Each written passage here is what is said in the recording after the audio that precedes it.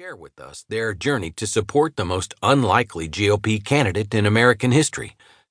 I believe you'll enjoy reading every word of this book, and as you do, remember to pray for our president. As he undertakes the pressures and responsibilities of governing our nation, he needs the wisdom and strength that can only come from heaven through the power of a praying people. Remember also to pray for our country. I believe Trump's historic battle for the White House in 2016 metaphorically reminds us that America too is in a historic battle, not only for its political future, but also for its very soul.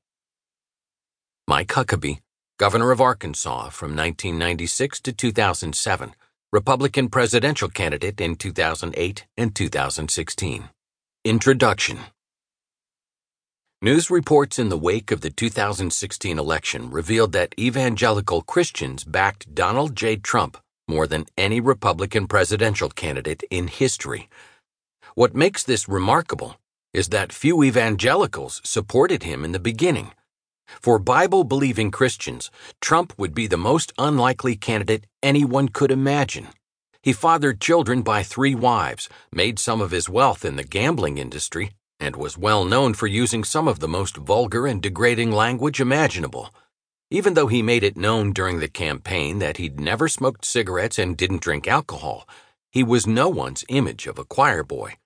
But at some point, to everyone's surprise, Donald Trump managed to win the confidence of enough voters to overcome seemingly insurmountable odds. And in the process, he persuaded the largest number of evangelicals in history to vote for him on Election Day, which was nothing short of a miracle.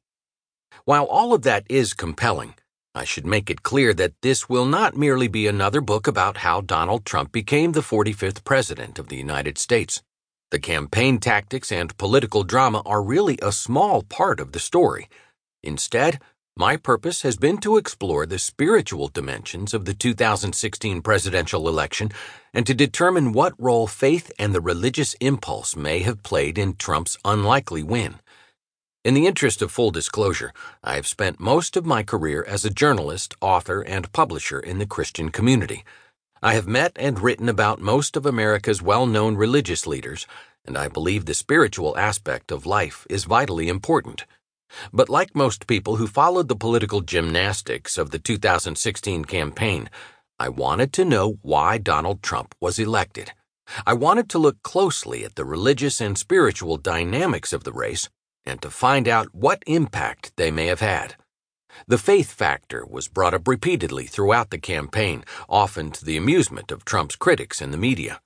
Not only did the candidate make his faith an issue, but he went to the trouble of creating a faith advisory board of pastors, evangelists, and ministry leaders years before he entered the race.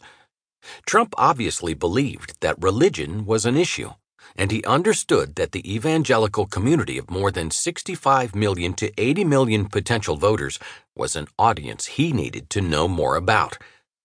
As he gathered advisors and strategists to his side, he discovered that the people in the so-called flyover zone, how people on the East and West coasts refer to Middle America, were profoundly angry with Washington.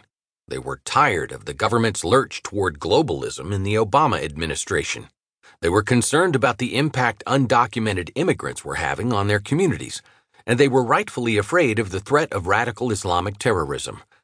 I believe Donald Trump shared those emotions, but how much of what he promised on the campaign stump was merely tactical, and how much was inspired by a genuine concern for the future of this nation?